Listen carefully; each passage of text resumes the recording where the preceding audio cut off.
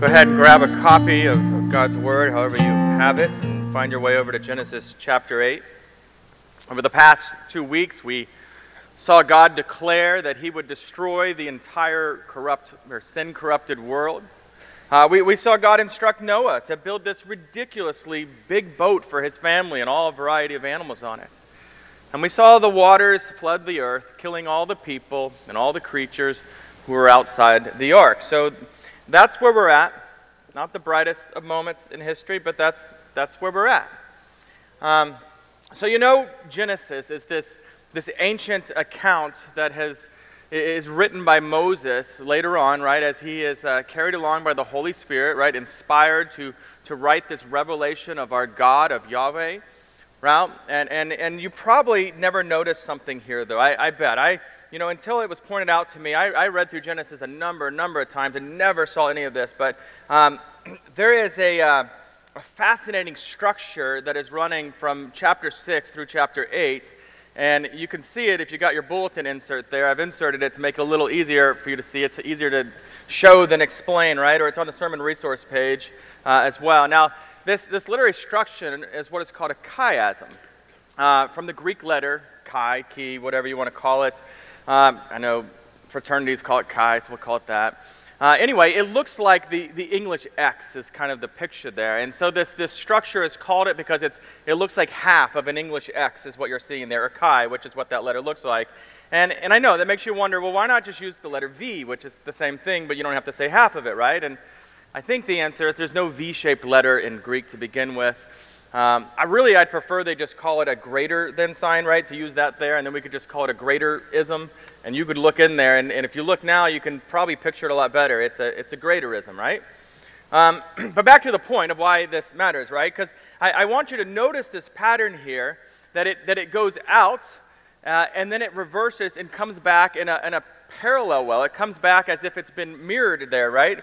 And you can see, right, the same chiastic structure using the numbers, which is the second little structure in your bulletin insert there. You've got the 7, 7, 40, 150, and then it inverses and goes the other way.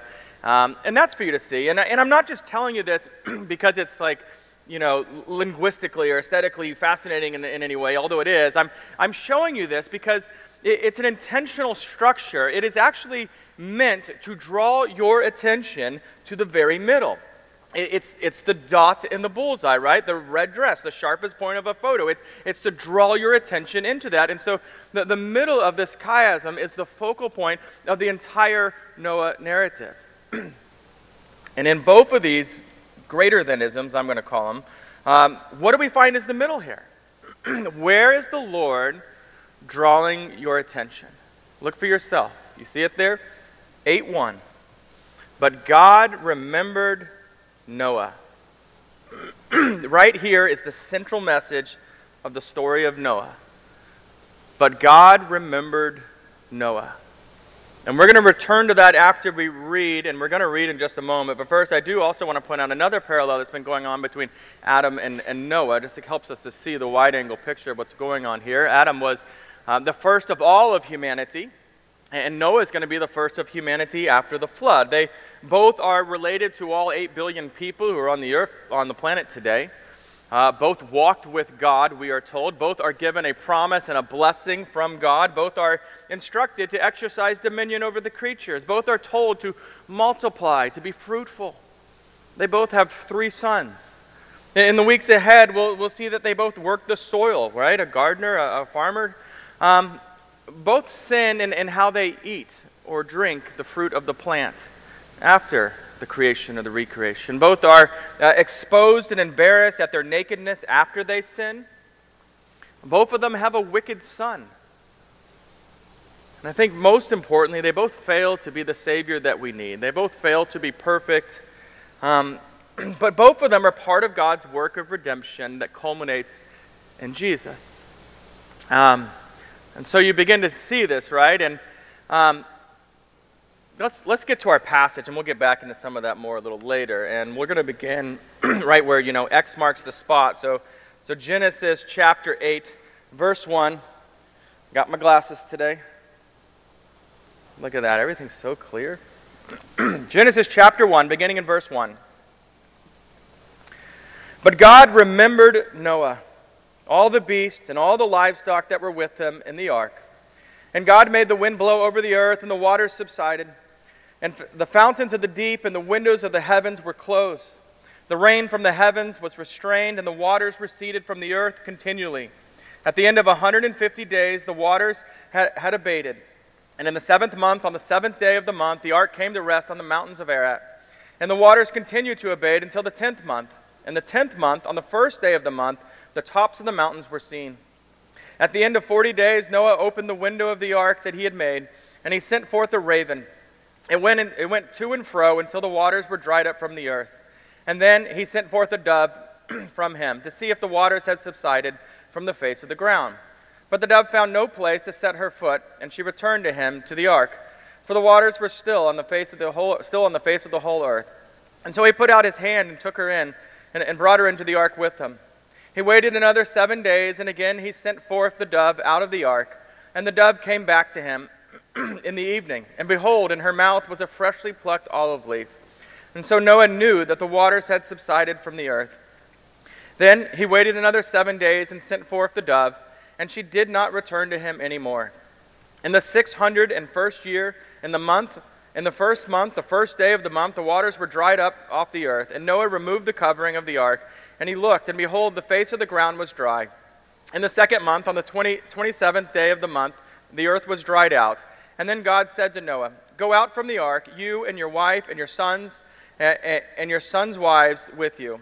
Bring out with you every living thing that is with you, of all flesh, birds and animals, and every creeping thing that creeps on the ground, on the earth, and be fruitful and multiply on the earth." And so Noah went out, and his sons and his wife and his sons' wives with him. Every beast, every creeping thing, and every bird, everything that moves on the earth, went out by families from the ark. The grass withers, the flower fades. Let's pray. Heavenly Father, our Heavenly Father, maybe we are rested and excited to be here this morning, to be in your word, to be learning, but also maybe we're tired, maybe we're frustrated.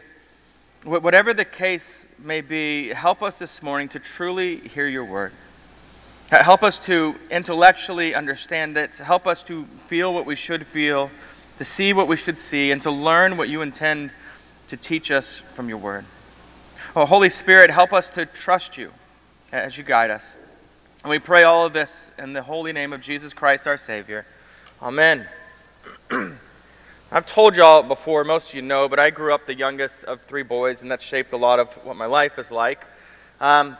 When we were very young, my oldest brothers played on this soccer team that my dad coached. They were called the War Eagles, and I even had this miniature version of their things. I was kind of their mascot at the time.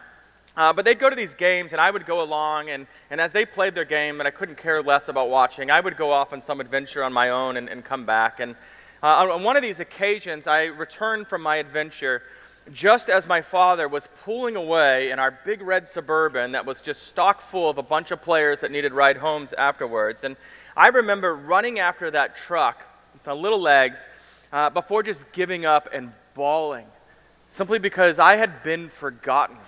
They had left without me somehow. A mother from another team came by to comfort me when she saw a little boy crying, and she started to ask me these questions. I remember, do you know what your address is, right? Like, she's going to drive me home. And I was like, no. Do you know what your phone number is? No. And these questions just started to cement in my mind. This is not good. I didn't know it at the time, but we're in the 4th largest city in the nation. This is the 1980s. You're not looking anybody up on Facebook or otherwise. I'm never going to see my family again. I felt incredibly hopeless in that moment, thinking they're really gone forever. And that woman was nice enough to wait with me. She assumed eventually they'd remember and come back. And that's what happened. At some point on that trip, I don't know how far they got, but at some point, my dad remembered, and he came back for me. You ever been forgotten? I mean, in that way or in any other way where you're just forgotten, or you ever felt forgotten? King David felt that way when he was writing Psalm 13. In the opening line, we hear David pleading with God. "How long, O Lord, And then he asked this question, will you forget me forever? We're told, we're not told if Noah felt forgotten here. But you read this story and you think, what else could he possibly have felt here, right? As day after day, as week after week, as month after month passed by, and he remained in this dark, rudderless boat floating on the top of the world. And all the while, as far as we are shown in Scripture, right, there's not a single word from the Lord. Just silence in this moment. You can imagine his prayers, why is it taking so long? Surely everybody is dead by now, God, and you said you would save us, so why have you abandoned us up here? See, at this point, it's been over 5 months since they first boarded this ship thinking, oh, this should be fun, right? Right? They didn't think that. But can you imagine this, right? You're 5 months in, and how would you feel, to put this into perspective right now, if you had been in a lock-in with your family since early October of 2023 back there, right? You have nothing going on. You're just in there waiting to see what happens next, floating around. That's the situation that they actually find themselves in when we read this verse 1 here, right? But God remembered Noah and all the beasts and all the livestock that were with them in the ark. Now, unlike my dad at the soccer park, and unlike, you wondering, oh, did I turn off the oven? I can't remember. I need to run back, right? That this doesn't mean that God has forgotten Noah in that same way. It doesn't mean that Noah's just slipped his mind. Like at some moment, God's sitting back, he's like, oh man, I forgot. I left Noah in the boat. I need to go. That's not what's happening here. You see, this Hebrew expression that we're reading here in verse 1 means that God is ready to act on a previous commitment that he has made. In other words, God's remembering here is expressing God's covenant faithfulness to Noah. In chapter 19, we're going to read this, right? That God remembered Abraham. Same phrase, right? And then God acts on Abraham's behalf. And in chapter 30, we're going to hear about God remembered Rachel. And then God acts on Rachel's behalf. When Israel suffered under the Egyptian slavery, 400 years, right? There's not a few weeks, not even a few months. 400 years, they felt absolutely forgotten by God. We've been here forever. It's, we're descendants of descendants of descendants of descendants. But then we read in Exodus 2:24, God remembered his covenant. And that's when God sends Moses to deliver them. Now, if we asked ourselves here in this 8th chapter, right, this whole section of Noah, right, what is the gospel here? What is the good news, like truly good news according to the story of Noah? The simple and most accurate answer here is seen there in verse 1 again, right? That God remembers his covenant. That God remembers his people. He remembers his promises, right? If you remember, if you've been in the Gospel of Luke recently, maybe you remember in the opening chapter, there's this old man named Zechariah. You might know him better as, John the Baptist's dad.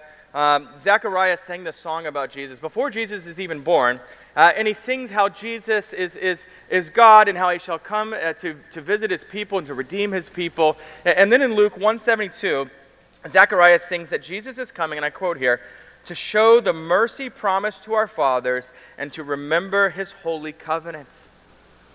Because God always remembers his covenant. He always remembers his promises. You see, at the coming of Jesus, our triune God, Father, Son, and Holy Spirit, he acts to remember and to fulfill the covenant promises that he has made. Now let's come back to our passage here today. You see, at this point, upon the surface of the earth, all life has been destroyed. It's dead. Everything's dead, right? But here in the second half of Genesis 8:1, we see God that God remembers his promise, right? And he begins to act. And you see the first thing he does when he's acting, right there. God made a wind to blow over the earth, and the waters subsided. And this is not just a technical thing. It's not like the wind blew all the water out of the way, and now it's dry. That's not what's going on here. You see, this is the moment that God begins to renew the earth. We might even say that this is the moment that God begins to recreate the earth. And I say that because what follows is eerily similar to the creative narrative in chapter 1. Now, I realize it's been a while at this point, but you remember way back, Genesis 1:2, right, where we got started? Let me read it to you again. It says, the earth was without form and void. Let me read that better. I didn't do that right. The earth was without form and void. I still didn't do that well. I'm going to try a third time. The earth was without form and void, and darkness was over the face of the deep, and the Spirit of God was hovering over the face of the waters. So God's Spirit is hovering over the waters in Genesis 1. And here in Genesis 8, God made a wind blow over the waters, causing them to subside. Now here's where this connection between the wind and the Spirit takes place, right? Between these two verses. And it gets really interesting because in the Hebrew, which is the original language is written in, right? In the Hebrew, the word for Spirit in Genesis 1:2 is this ruah, R-U-A-H, ruah, okay? And in the Hebrew, the word for wind here in 8:1 is ruah, okay? So that's ruah and ruah. You catch the nuance there? Yeah? No, you didn't. I hope not, right? Because there's no nuance, right? It's the exact same word that's being used for wind and being used for spirit here. And the point here is that God is beginning to recreate the world in the same way we see the first time. Life will return. God has redemptive purpose for life on the earth, and he's bringing it back in this regard. So then, it took 40 days to flood the earth. That's pretty quick. We're learning here in verses 3 to 5 that it's taken 5 months already before the ark the water's gone enough that the ark begins to settle on the top of Mount Ararat. One lesson we learn here is it's a lot easier to flood the earth than to drain the earth, just poor drainage. That's not probably what's happening. But, where it lands here, this Mount Ararat, it's a real place in the world. You can go visit it today if you want to go to Turkey.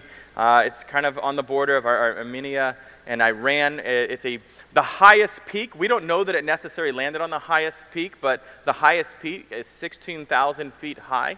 To put that in perspective, that's roughly half of what Everest is. Now, over the years, there have been many expeditions looking for the remains of Noah's Ark. I can remember way back in the day seeing fuzzy pictures of, this looks like Noah's Ark from satellites and stuff like that.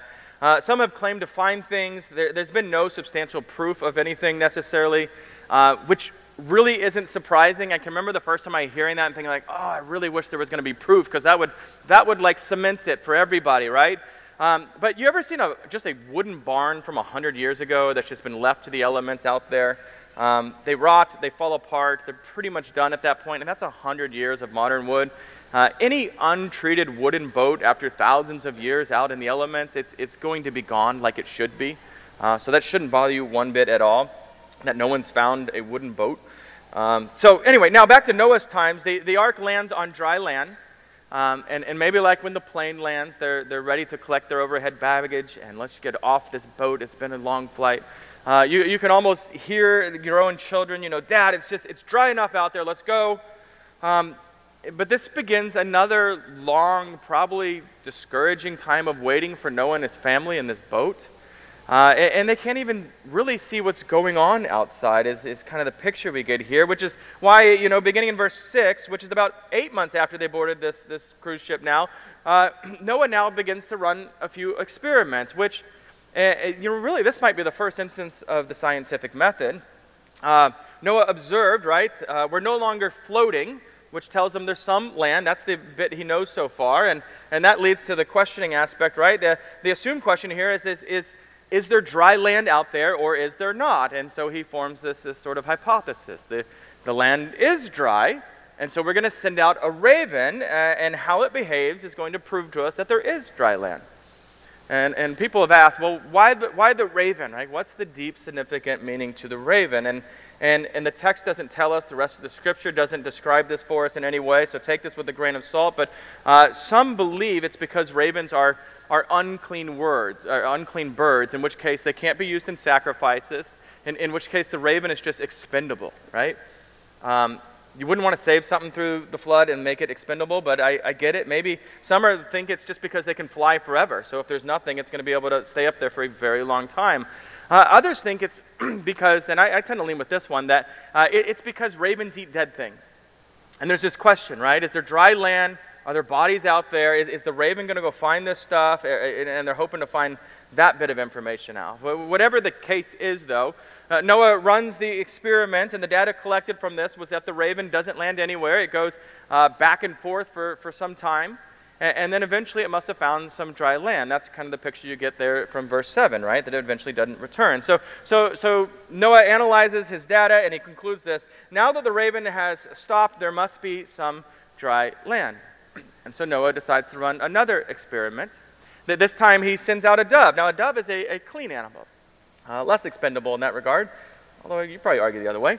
And those who know birds better than I know birds, right, tell me that a dove is what is considered a valley bird. And that's not a technical term. It just means a bird that dwells in lower areas, places where there's more vegetation, not the top of a mountain where it's mostly rocks and snow and whatnot. And so the idea here is that this dove is going to tell Noah if the lower areas, the more inhabitable areas, have life-sustaining vegetation, plants and such to eat. So if they go out there, is there stuff for us to survive on? Now, the dove comes back empty-beaked, leading Professor Noah to conclude there isn't the sort of dry land that we need yet. 7 days later, without securing a grant, Noah runs a third experiment here. He sends the dove out again, and this time, after being away all day, the dove does come back, and he's got an olive branch in his beak, her beak. Now, this experiment gave the results he was hoping for. This is the conclusive evidence that Noah was looking for, that there is not only dry land, but there's new growth. There is life out there. There's life outside the ark. And this event is why the olive branch has become this symbol of peace in our day. Here it is, this gesture of peace from God to man after this incredible time of judgment, right? Later in Isaiah 9:6, the Messiah will be referred to as the Prince of Peace. And Jesus, who is that Messiah, the Messiah, will say to his disciples, recorded in John 14:27, "Peace I leave with you, my peace I give to you. Not as the world gives, do I give to you. Let not your hearts be troubled, neither let them be afraid." And peace is the message to Noah here. The flood of destruction no longer awaits you outside the doors of this ark. So go, live joyful, fruitful lives. And this dove, this symbol of peace, then goes out a third time, and when it doesn't return, the idea is there is life out there. It is gone to live into this recreated world. And this brings us to the last section that begins in verse 13, where we're given a date here, and if you love word problems, because I know most people do, you can go follow it around, right, and do all this kind of math, and you're going to learn it's been an entire year that has cycled through since they first boarded the ark. Noah removed some sort of covering here. There's all kinds of theories here of what it is. I find the most compelling is that he took an axe to some piece of wood that allowed him to be able to see out the top.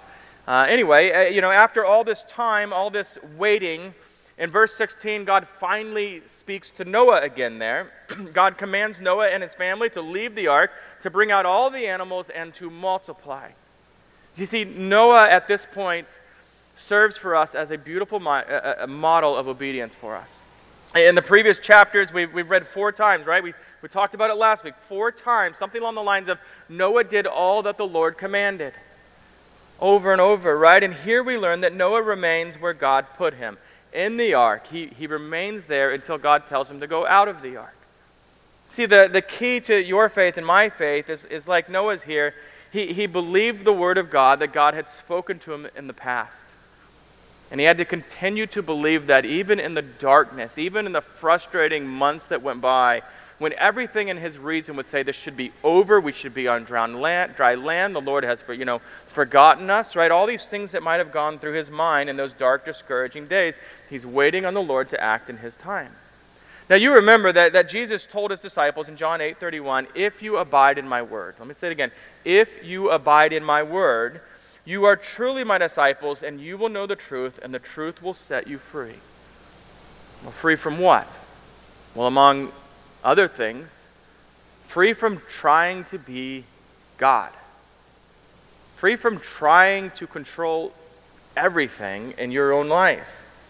You see, if you'll believe the believable word of God, you're going to fare far better in the times of waiting on God to act. That's a common area that we often struggle with. You see, when I say we, I mean the whole world, but specifically here, Christians, right? We're not patient people. We don't wait well. We're kind of like, I think it was Carrie Fisher, Princess Leia, right, who famously said, instant gratification takes too long. A few weeks ago, I mixed up some Jell-O, and I put it into the fridge so it could firm up, and I think it was probably 10 minutes later when my youngest daughter, Berkeley's asking, "Is it ready yet?" I don't remember what I told her. It probably wasn't like, "Yeah, let's go eat it." But, we're all just very impatient people in general, but of far more significance than just our general impatience is this: we don't wait on God well. we're not patient with his timing. Honestly, how do you think you would have done in the ark those last 6 months? Still waiting, right? Would you have climbed out that window? Like, I'm done with this? Would you have been screaming at God, this is not fair? You said you'd save us, not trap us in this boat up here, this floating coffin. Wouldn't it be better to pursue a way of life that trusts God, that's learning to trust God, that's aiming for that? And I ask this because this is where this hits home, right? Is there a situation in your life that requires patiently waiting for the Lord to act for you?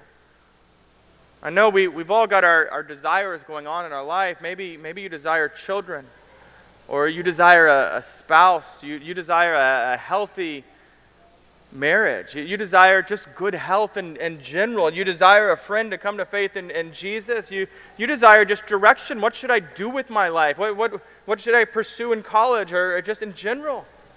And these are all good desires. They're not sinful by any means. Now, Andrew Murray, he's been in the presence of the Lord for over 100 years. I mean, he's died, right? And he once said this. He said, all the exercises of the spiritual life, our reading and praying, our willing and doing, have their very great value. But they can go no further than this, that they point the way and prepare us in humility to look to and to depend upon God alone, and in patience to wait his good time and mercy. Now listen closely. This old language, so it's hard to read sometimes. Listen closely to what he says in his last bit. He says, the waiting is to teach us our absolute dependence upon God's mighty working, and to make us, in perfect patience, place ourselves at his disposal.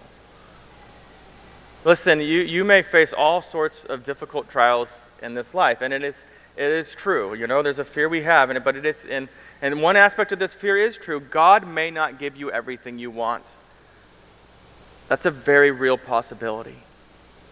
But God is faithful to you. He is faithful to his people to give you everything that you need.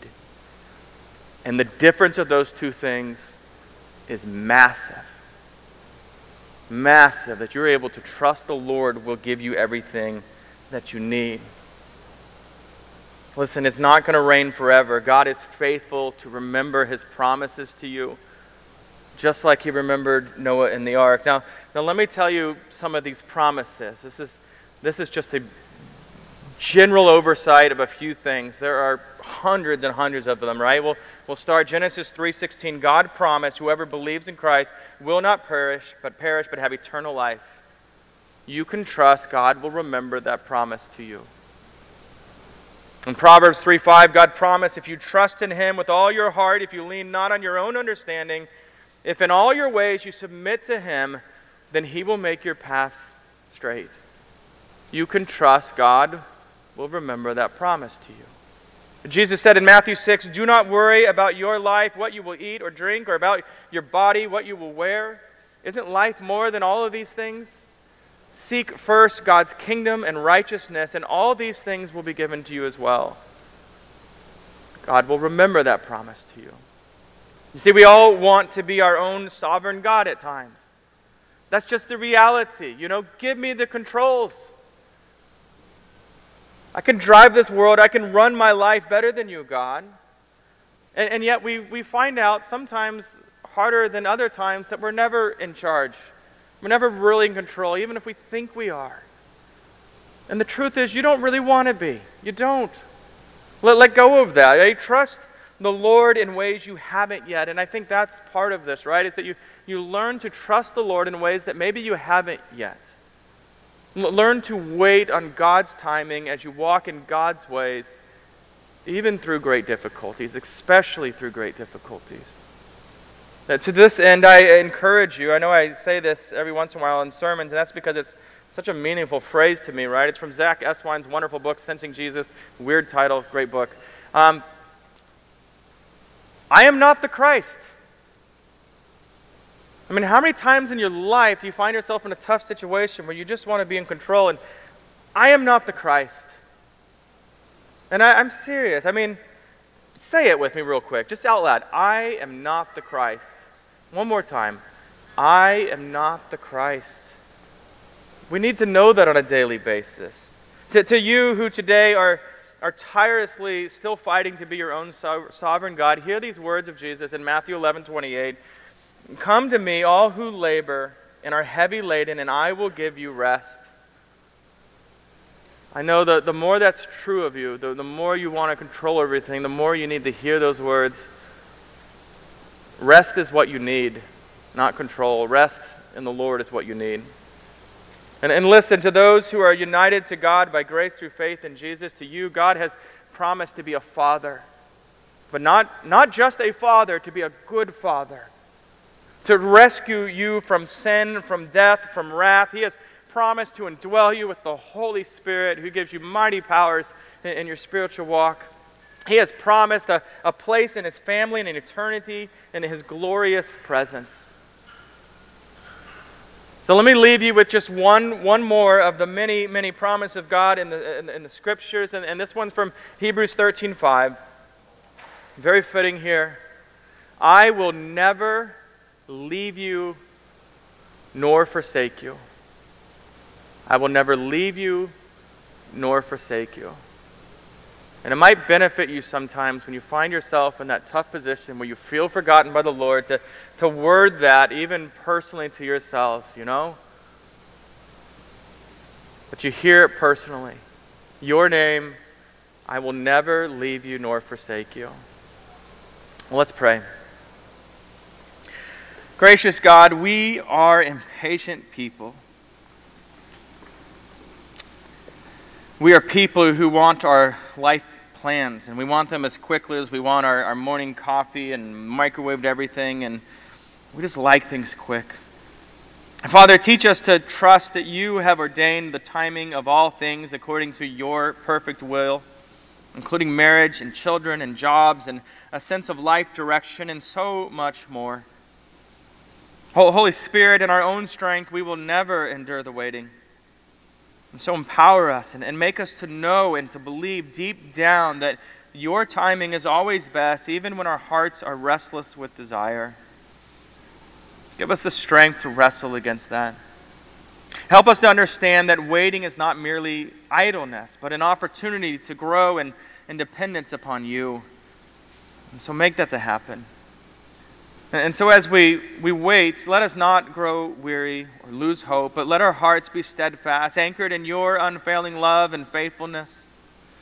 Lord, grant us the grace to surrender our desires into your hands. Lord, let me say it again. Lord, grant us the grace to surrender our desires into your hands, because we know that you are a good Father who gives good gifts to your children.